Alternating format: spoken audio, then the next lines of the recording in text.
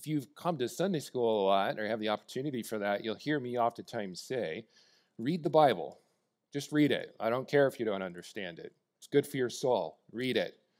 As I was doing that, eating my own or taking my own medicine this year, I was reading through the book of Isaiah, and that's where this message came from. So I saw this truth as I was reading through, and I just wanted to point that out for the simple fact that the encouragement of the spiritual discipline of just reading the Bible through will bless your soul. It will bless your soul.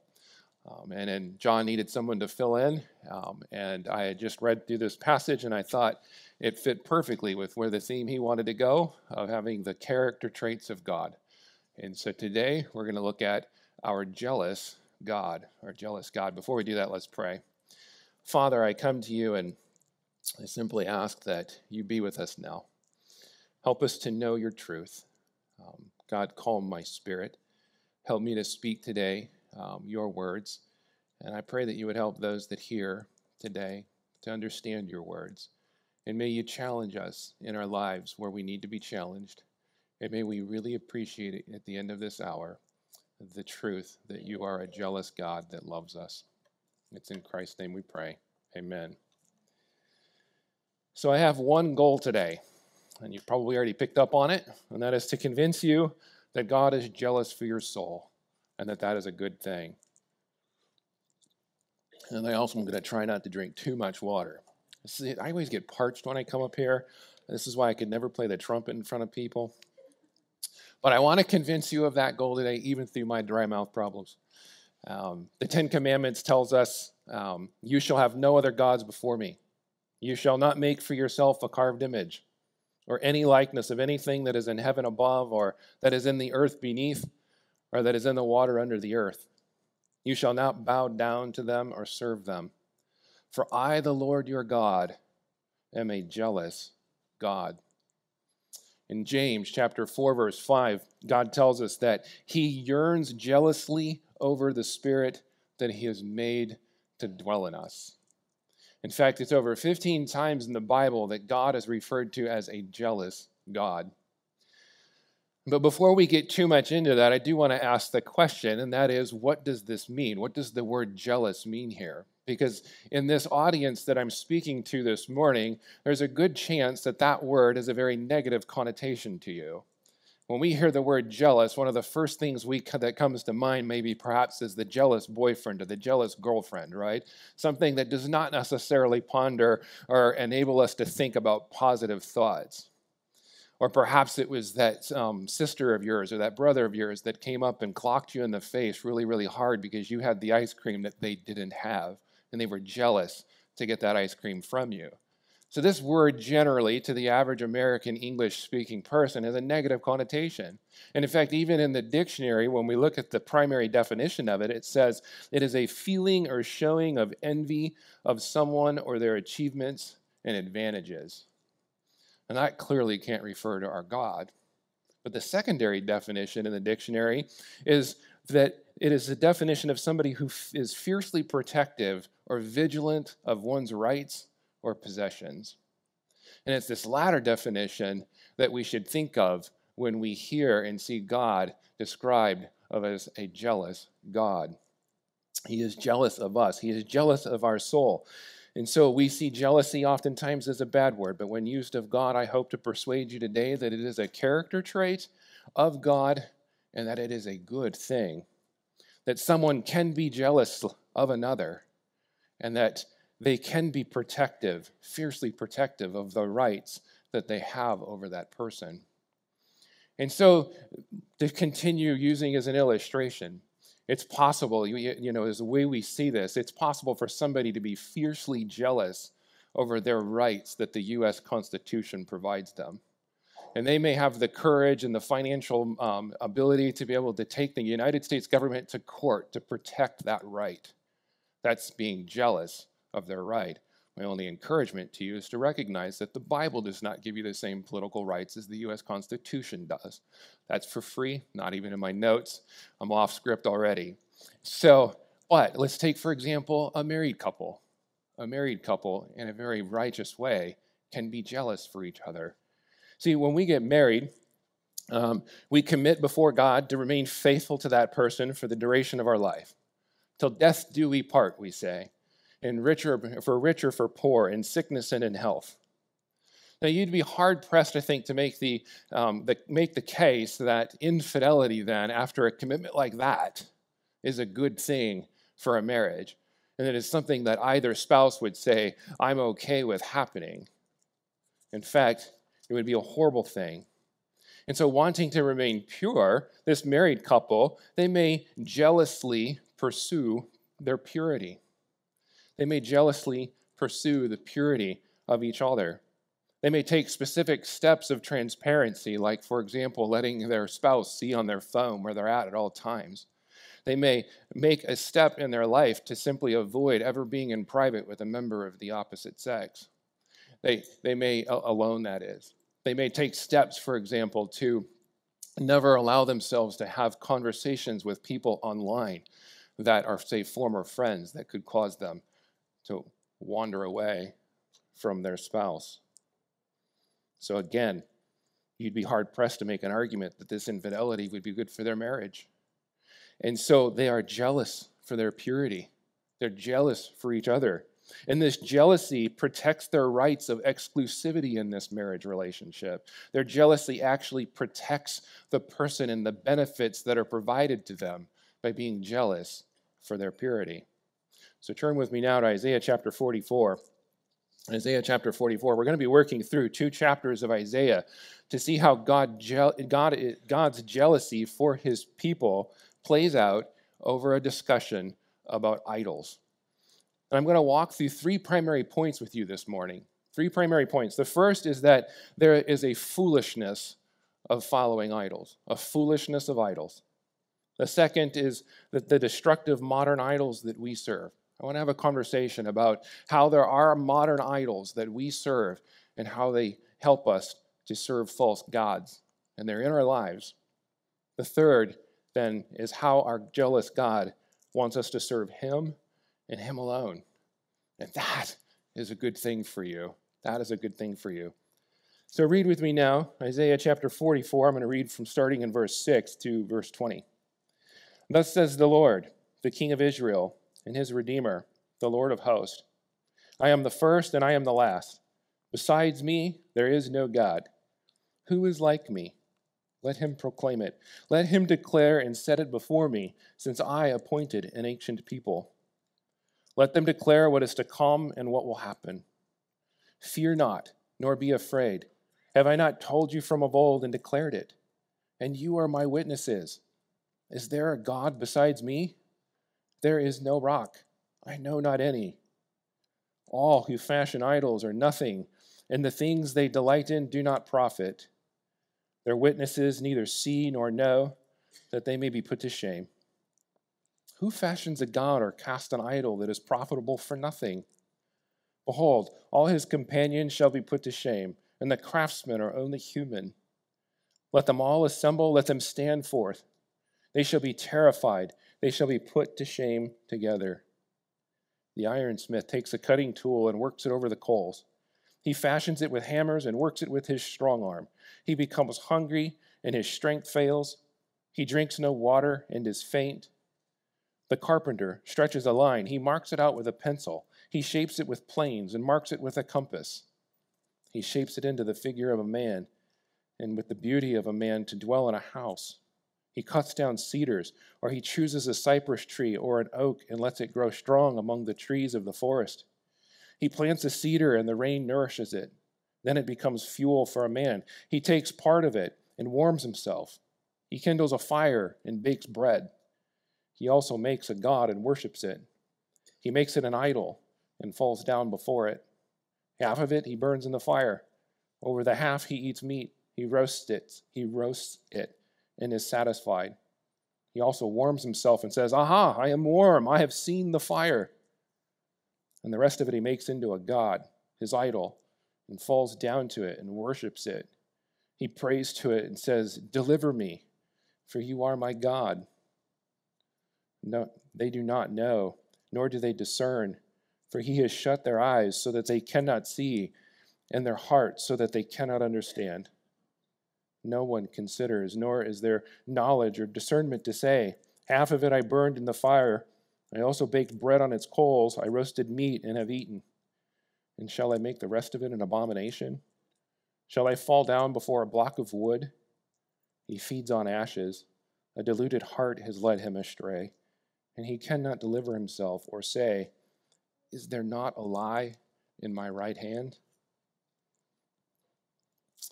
Tim Keller said, the human heart is nothing but an idol factory. The human heart is nothing but an idol factory. And the sobering matter is that God tells us in verse 9 of this chapter that all who fashion idols are nothing, are nothing.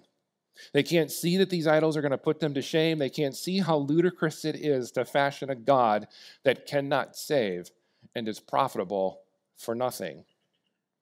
And what this chapter begins to show us is that there are three things about idols. There are three things about idols that make it foolish to follow after them. The first is that idols are made by confused men. Idols are made by confused men. The second is that idols are powerless. And the third is that idols displace God. All right, you ready for this? I need you to listen. I'm going to give you two choices. Two choices. You got to decide quickly. The results of your decision are going to have an incredible impact on the rest of your life in the most profound way that you can think. Are you ready? Choice number one. You get to serve an all-knowing, all-powerful, everywhere present God who loves you to the point of sending his son to die on a cross to pay the penalty for your sins. He rose again 3 days later to be able to provide his righteousness for you in order that you may spend an eternity in joy, having overcome and having been delivered from the pain and sorrow of your sin.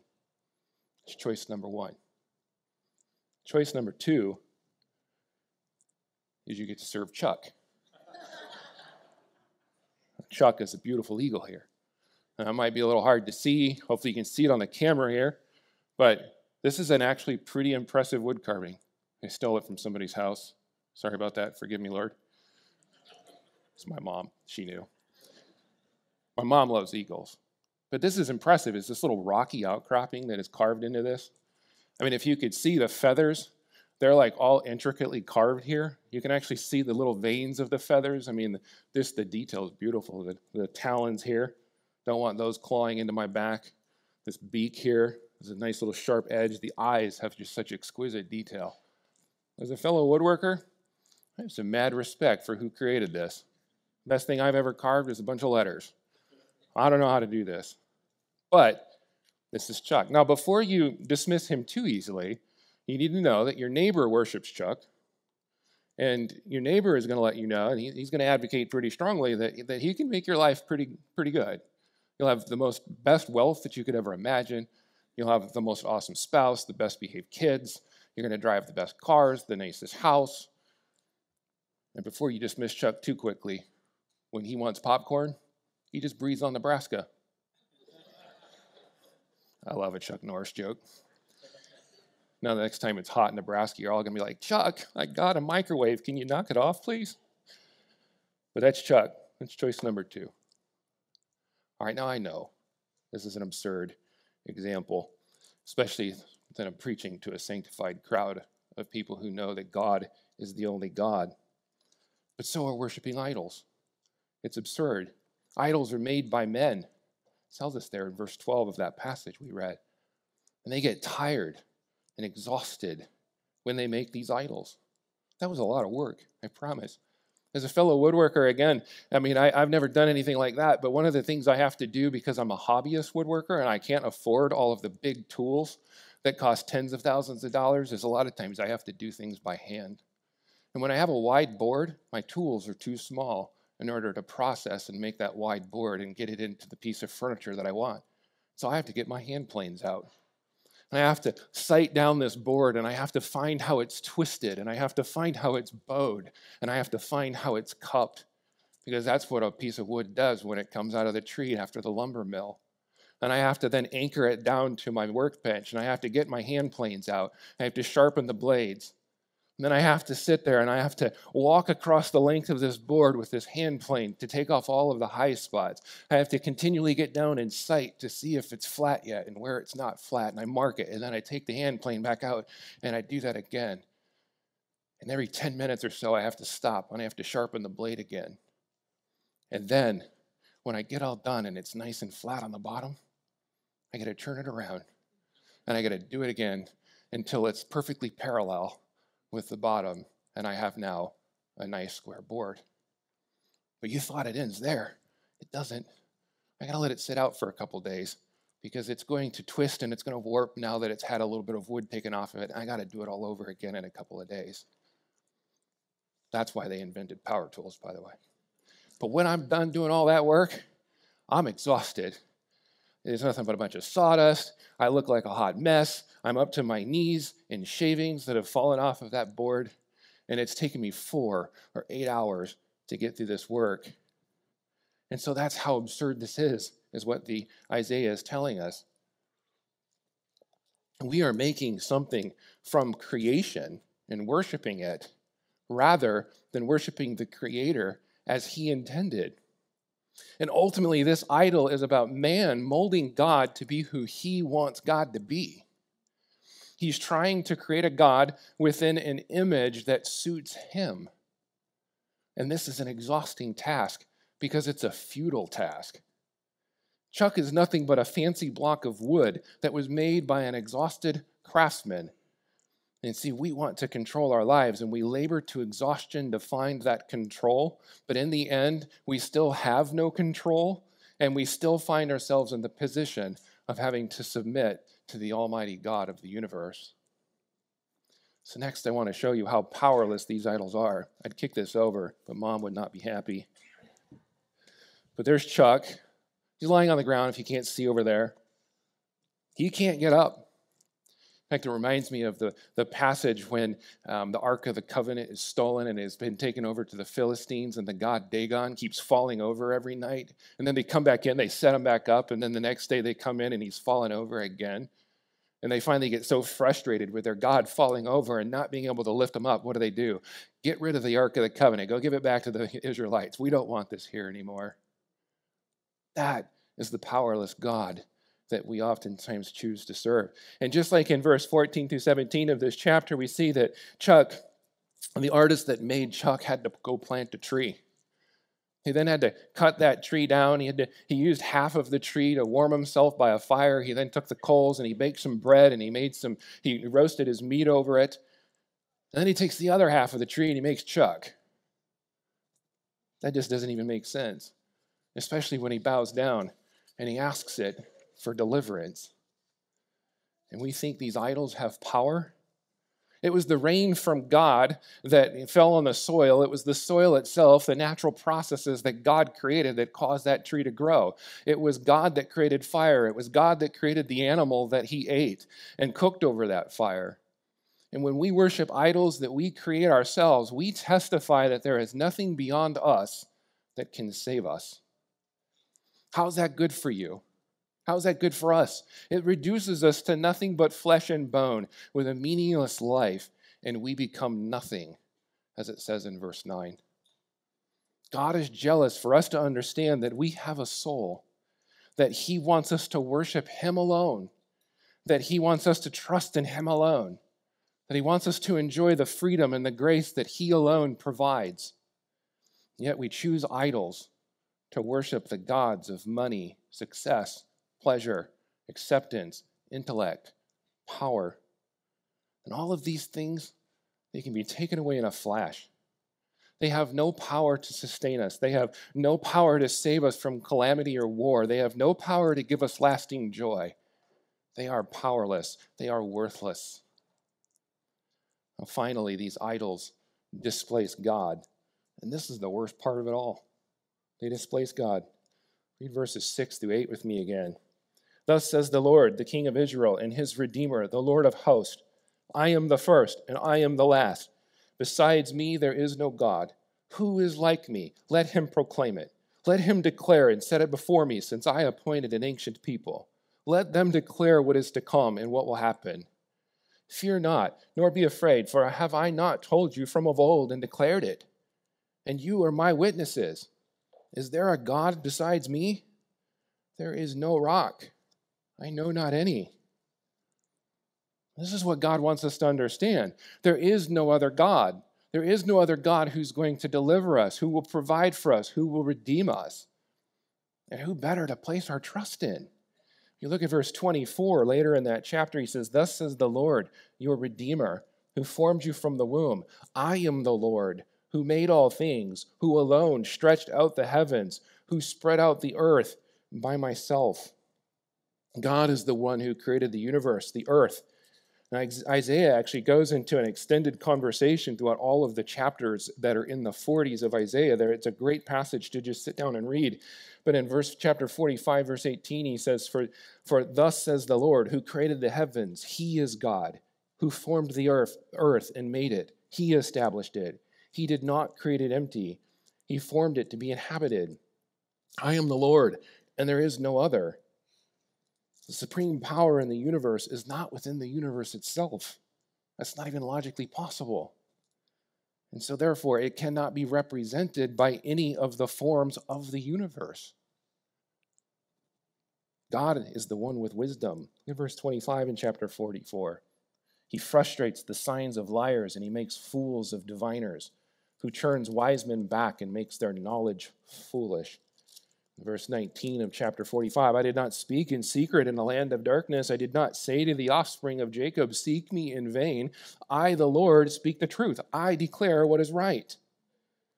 In chapter 46, verse 9, he says, for I am God and there is no other. For I am God and there is none like me. God is the one with wisdom. We have to understand this about idol worship. We have rested all of our destiny on something that is not God. It cannot satisfy us. It cannot protect us. It cannot grant us strength. It is not dependable. It will betray us. Idols are not the Holy One. They are unholy. An abomination it is to trust in idols. What Aaron did when he made that golden calf, and he speaks to the nation of Israel, and he says, behold, the gods that brought you out of the land of Egypt. What a horrible, horrible moment in the nation of Israel, because what Aaron did at that moment was he ascribed all of the glory, all of the majesty, all of the strength, all of the deliverance that had just been done by God, by Jehovah, to these Egyptian gods. Give all of the credit to something that did not exist, something that was crafted by the hands of man. Now you may be thinking how silly it is to worship an idol of stone, wood, silver, gold. I don't do that, Aaron. Well, hold on. Let's have a conversation about that. See, Israel lived among the pagans that worshiped these idols, and things were going swimmingly for them. And they were often going really bad for the Israelites. That's because they weren't obeying their God, and he told them that that was exactly what was going to occur. But imagine what it would be like if you saw someone living next door, living a comfortable life, always eating the best food, had the perfect family, the best cars, the nicest house, the greenest lawn, the 80-inch OLED TV or whatever they are these days. I haven't kept up with it. They've got a signed Husker football with Tom Osborne's signature on it right next to the TV on the mantle. And you sit down, and some of you don't care about that, I know. I get it. I understand. I live in Nebraska. I don't get it either, but I'm sorry. I just lost 75% of the crowd. But back to the notes. You're looking at that, and you say, hey, what's the secret to your success, Bob? Right? Jim, what do you got going on here? How is this awesome for you? And they say, look, man, all you got to do, worship Baal. Worship Baal. He'll take care of things for you, man. That's what I do. Worship Baal. How tempting that would be. In fact, take a look. If you have a moment, flip over. What do you do? You're right here with me. Flip over to Jeremiah chapter 44. Jeremiah chapter 44, verse 16. Look at what they say a little bit later in the history of Israel. This is about 100 some years later, but they didn't get the lesson from Isaiah. Jeremiah 44:16, he says, as for the word that you have spoken to us in the name of the Lord, we will not listen to you. But we will do everything that we have vowed, make offerings to the Queen of Heaven and pour out drink offerings to her, as we did, both we and our fathers, our kings and our officials, in the cities of Judah and in the streets of Jerusalem. For then we had plenty of food and prospered and saw no disaster. But since we left off making offerings to the Queen of Heaven and pouring out drink offerings to her, we have lacked everything and have been consumed by the sword and by famine. That just kind of blows your mind, doesn't it? Well, we have the benefit of hindsight. But I also submit to you what I'm trying to help encourage us to explore in our own human heart is that we do very much the same thing with the idols of our day. Because here's what Israel heard again. Hey, all you got to do is worship the cult prostitutes. My fields, they're doing great. Baal's protected my family. Just come down to the temple. Just come down to the temple. All will be well for you. And all we have to do at this point is ask ourselves, how do we respond when we're hungry? How do we respond when we're fearful and scared? How do we respond when we're overcome with desire? What is it that we will give up? I've learned over the years that my heart is nothing but an idol factory. I agree 100% with Tim Keller. When I was younger, I pursued career success. And then when I finally forsake that, God work became meaningless to me, and I found no joy in it. And now God is working in my heart to help me understand that in my work I can serve others and have great joy in that I can serve the Lord and not serve man and have great joy in that. I oftentimes question if my pursuit and my desire for financial independence is related to my worship of leisure and security, even though I will oftentimes think about it in the light of, well, I'll have more time to devote to ministry. Is my desire to dominate my neighbors in having the best lawn? Is that just a friendly competition of mine? Is that just something that this desk warrior needs to be able to just experience the outdoors every now and then? I oftentimes think it's not, especially as I connive and try to think of ways to get even with that serial offender that keeps walking by my house, lets his dog do his business in my front yard and doesn't pick it up. That one's tough for me. I've had some victory recently in my battle against gluttony, but I know that I'm still raging in my desire to eat more than I should because of my worship of pleasure. And if I'm not filling the need for pleasure in my life with food, I'm finding all manner of other idols to worship pleasure. I could go on and on and on about the gods that my heart wants to serve and how I have struggled to avoid worshiping those gods. It feels to me oftentimes like it's just a game of whack-a-mole. Now, I share that because I feel like I need to persuade two types of people in the audience today. The first one is somebody who doesn't really see idol worship as a problem in their life because they're not bowing down to a physical wooden idol. Or perhaps it's just that they don't see that there's idols out there that they're worshiping. And I want to discuss now the various types of idols that we worship as modern Papillion, Nebraska Christians. But I also want to speak to the opposite person of that. And I want to help that person who's struggling with repenting and removing all these idols from their life. You're not alone. Just because I'm one of the elders of this church and I'm up here delivering this sermon does not mean that I've figured it all out and that I've become perfect.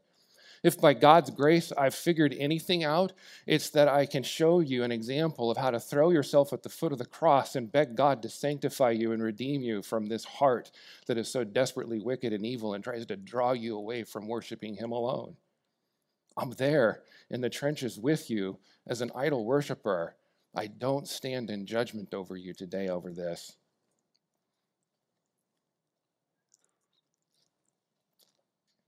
What makes idols so hard to identify in our lives and so challenging to find is that often the things that become idols in our lives, they are truly gifts from God. They're truly gifts from God. And see, we take the things that were meant for us to give that were meant to give us joy, and we make them greater than the one who has given them to us to enjoy. And the key to identifying these idols is to understand when our affection for these things has replaced God Himself. And our self-righteousness here runs deep. It runs deep. And it is so easy to think that we have just a little bit of a problem and not an idolatry problem. And it's quite possible that some of the common gods that we worship today are money, power, success, pleasure, acceptance. And for example, while worshiping the god of money, we often bow down to the idol of our jobs and workaholism to acquire security. While worshiping the god of power, we bow down to the idol of manipulation and deceit of others in order to gain power and control over them.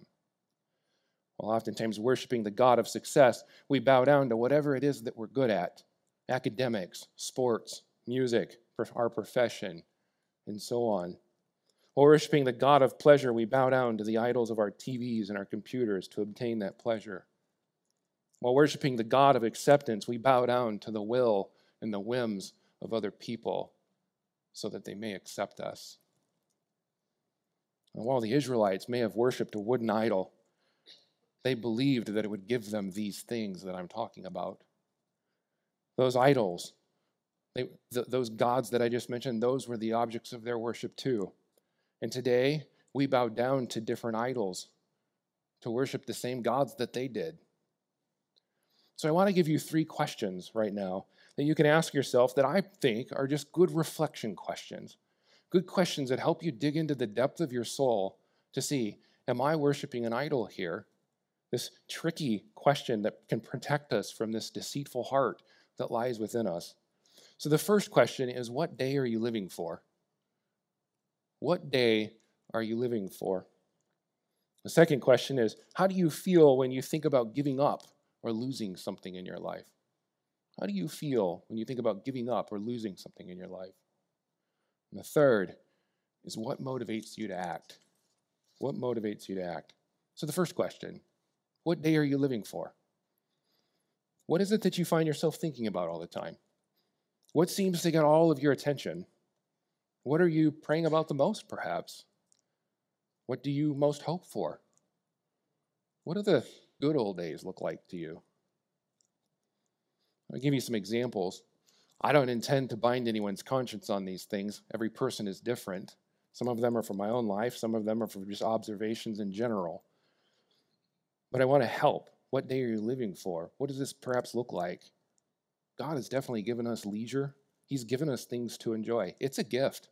Let's enjoy that gift. But if you find yourself consumed with work to pay for that next big vacation, to always buy the next better thing, to live for the weekend, then perhaps these things have become idols for you to worship that God of pleasure.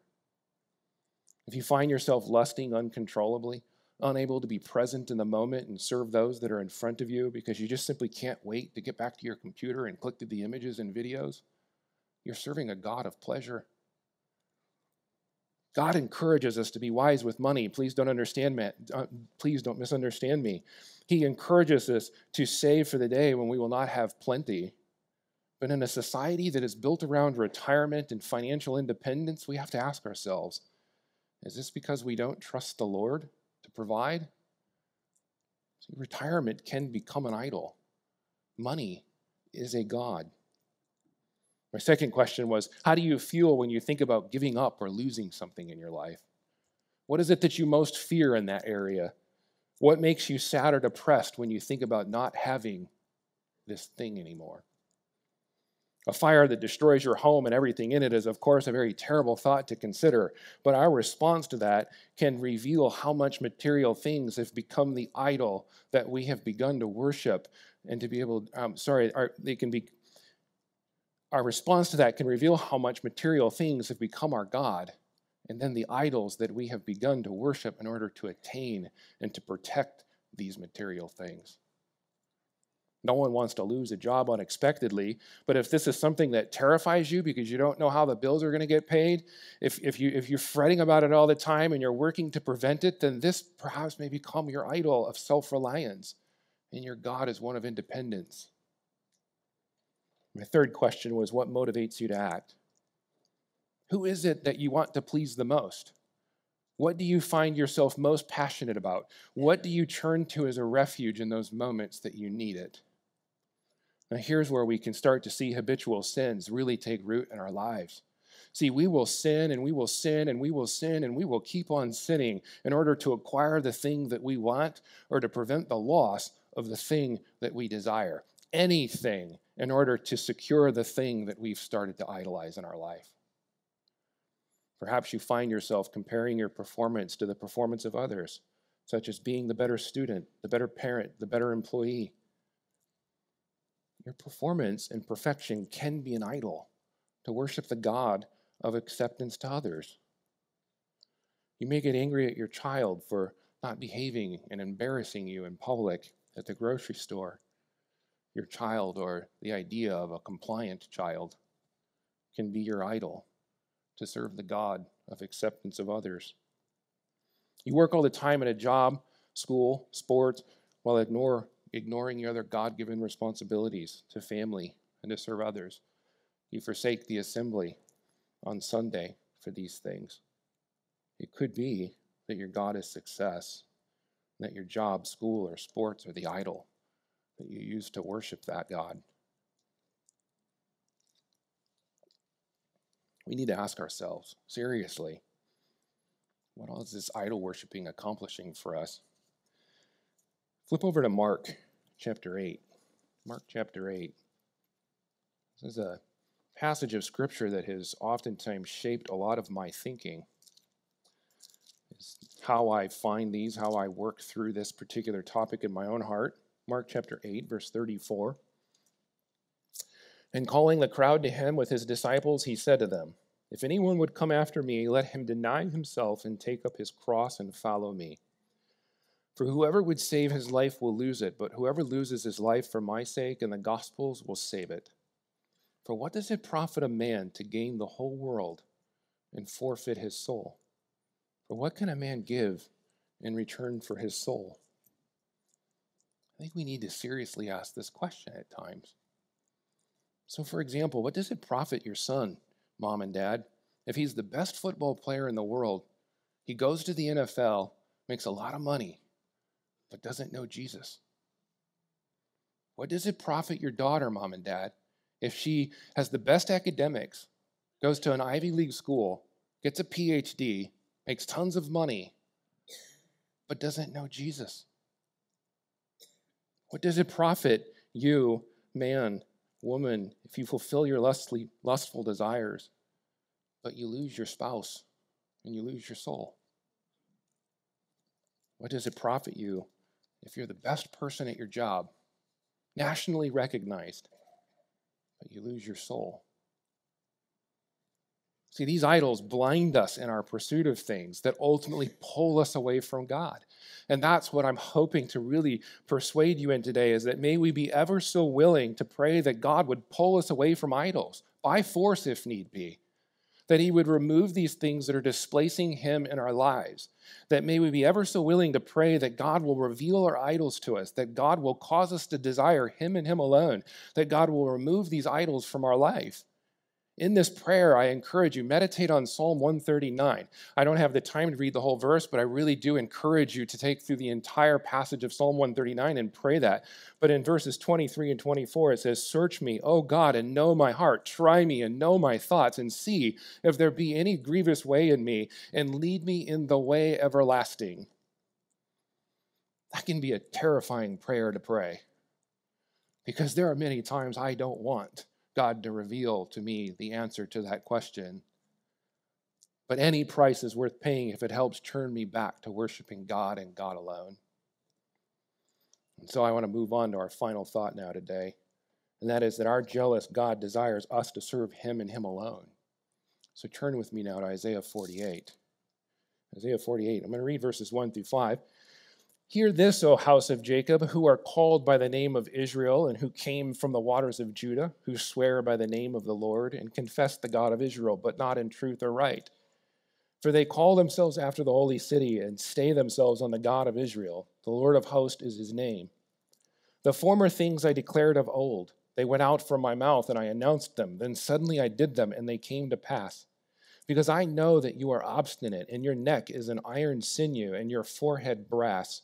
I declared them to you from of old. Before they came to pass, I announced them to you, lest you should say, my idol did them, my carved image and my metal image commanded them. These verses show us that God in antiquity announced what he was going to do in the future, and then he did those things. Now, why did he do this? Well, it told us in verses 4 and 5. God knew that if he didn't tell us ahead of time what he was going to do, then what we would do is come back and say it was all done because of our hard work, our intelligence, our luck, etc., etc. In other words, our idols. And by laying it down ahead of time, Israel had no choice but to acknowledge that God did these unexpected and sudden events in their lives.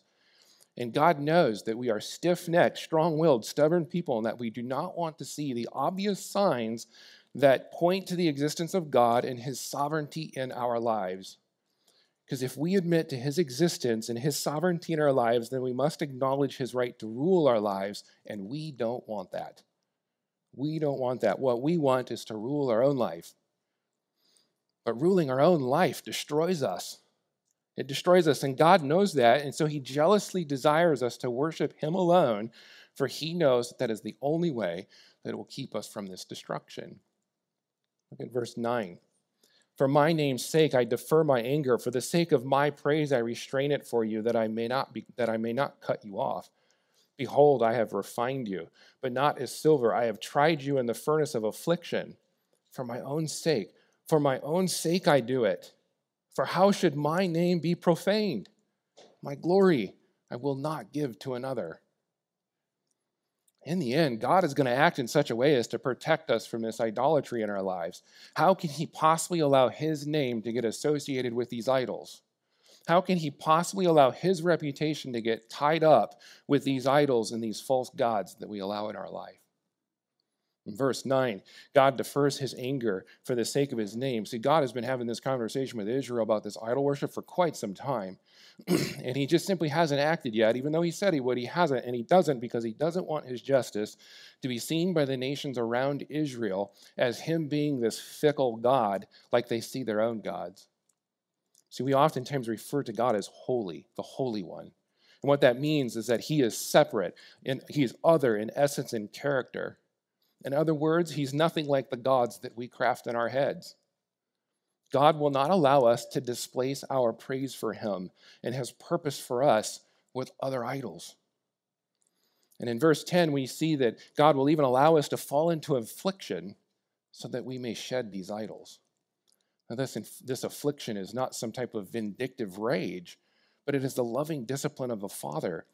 As it says in Proverbs 3:11-12, which is again quoted in Hebrews 5, it says, "My son, do not despise the Lord's discipline or be weary of his reproof, for the Lord reproves him whom he loves, as a father the son in whom he delights." God will allow us to suffer affliction at times in our life with the goal of revealing our idols to us. He can't just leave us be. He is jealous of his glory, and that we ascribe to him alone the glory that is due to him. God will demonstrate this truth to us by destroying all of our spiritual, earthly, political, material, emotional idols. And it's ultimately it's ultimately for our good to help us see that absolute loyalty to God is simply the best option. It's the only option. Verse 17, he says, "Thus says the Lord, your Redeemer, the Holy One of Israel. I am the Lord your God, who teaches you to profit, who leads you in the way you should go. Oh, that you had paid attention to my commandments. Then your peace would have been like a river, and your righteousness like the waves of the sea. Your offspring would have been like the sand, and your descendants like its grains. Their name would never be cut off or destroyed from before me. If you had just listened to me." That's what God says here. How many times have we said that to our children, perhaps? Oftentimes with the benefit of hindsight. But this is God. He's the omniscient, omnipotent, omnipresent God of the universe who created the earth. His commandments are commandments to be heard and obeyed. And again, the jealousy of God comes out here as he wants us to obey, because then and only then can we have peace.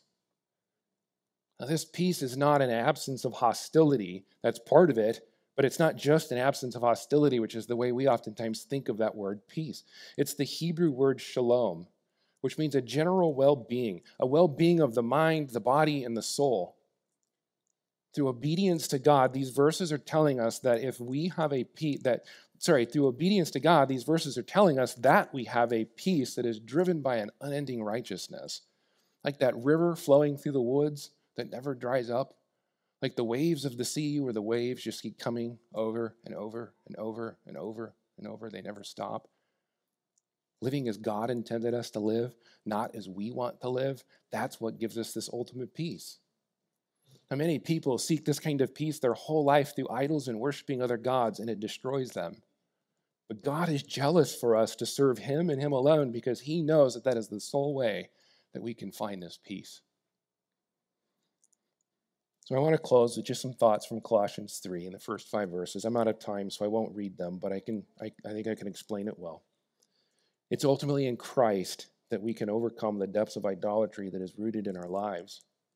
So if first you've not placed your trust in Christ for your soul, and you've not put that into the hands of Jesus who died for your sins and rose again for you that you may have a life of righteousness, then that needs to be the first step in your life.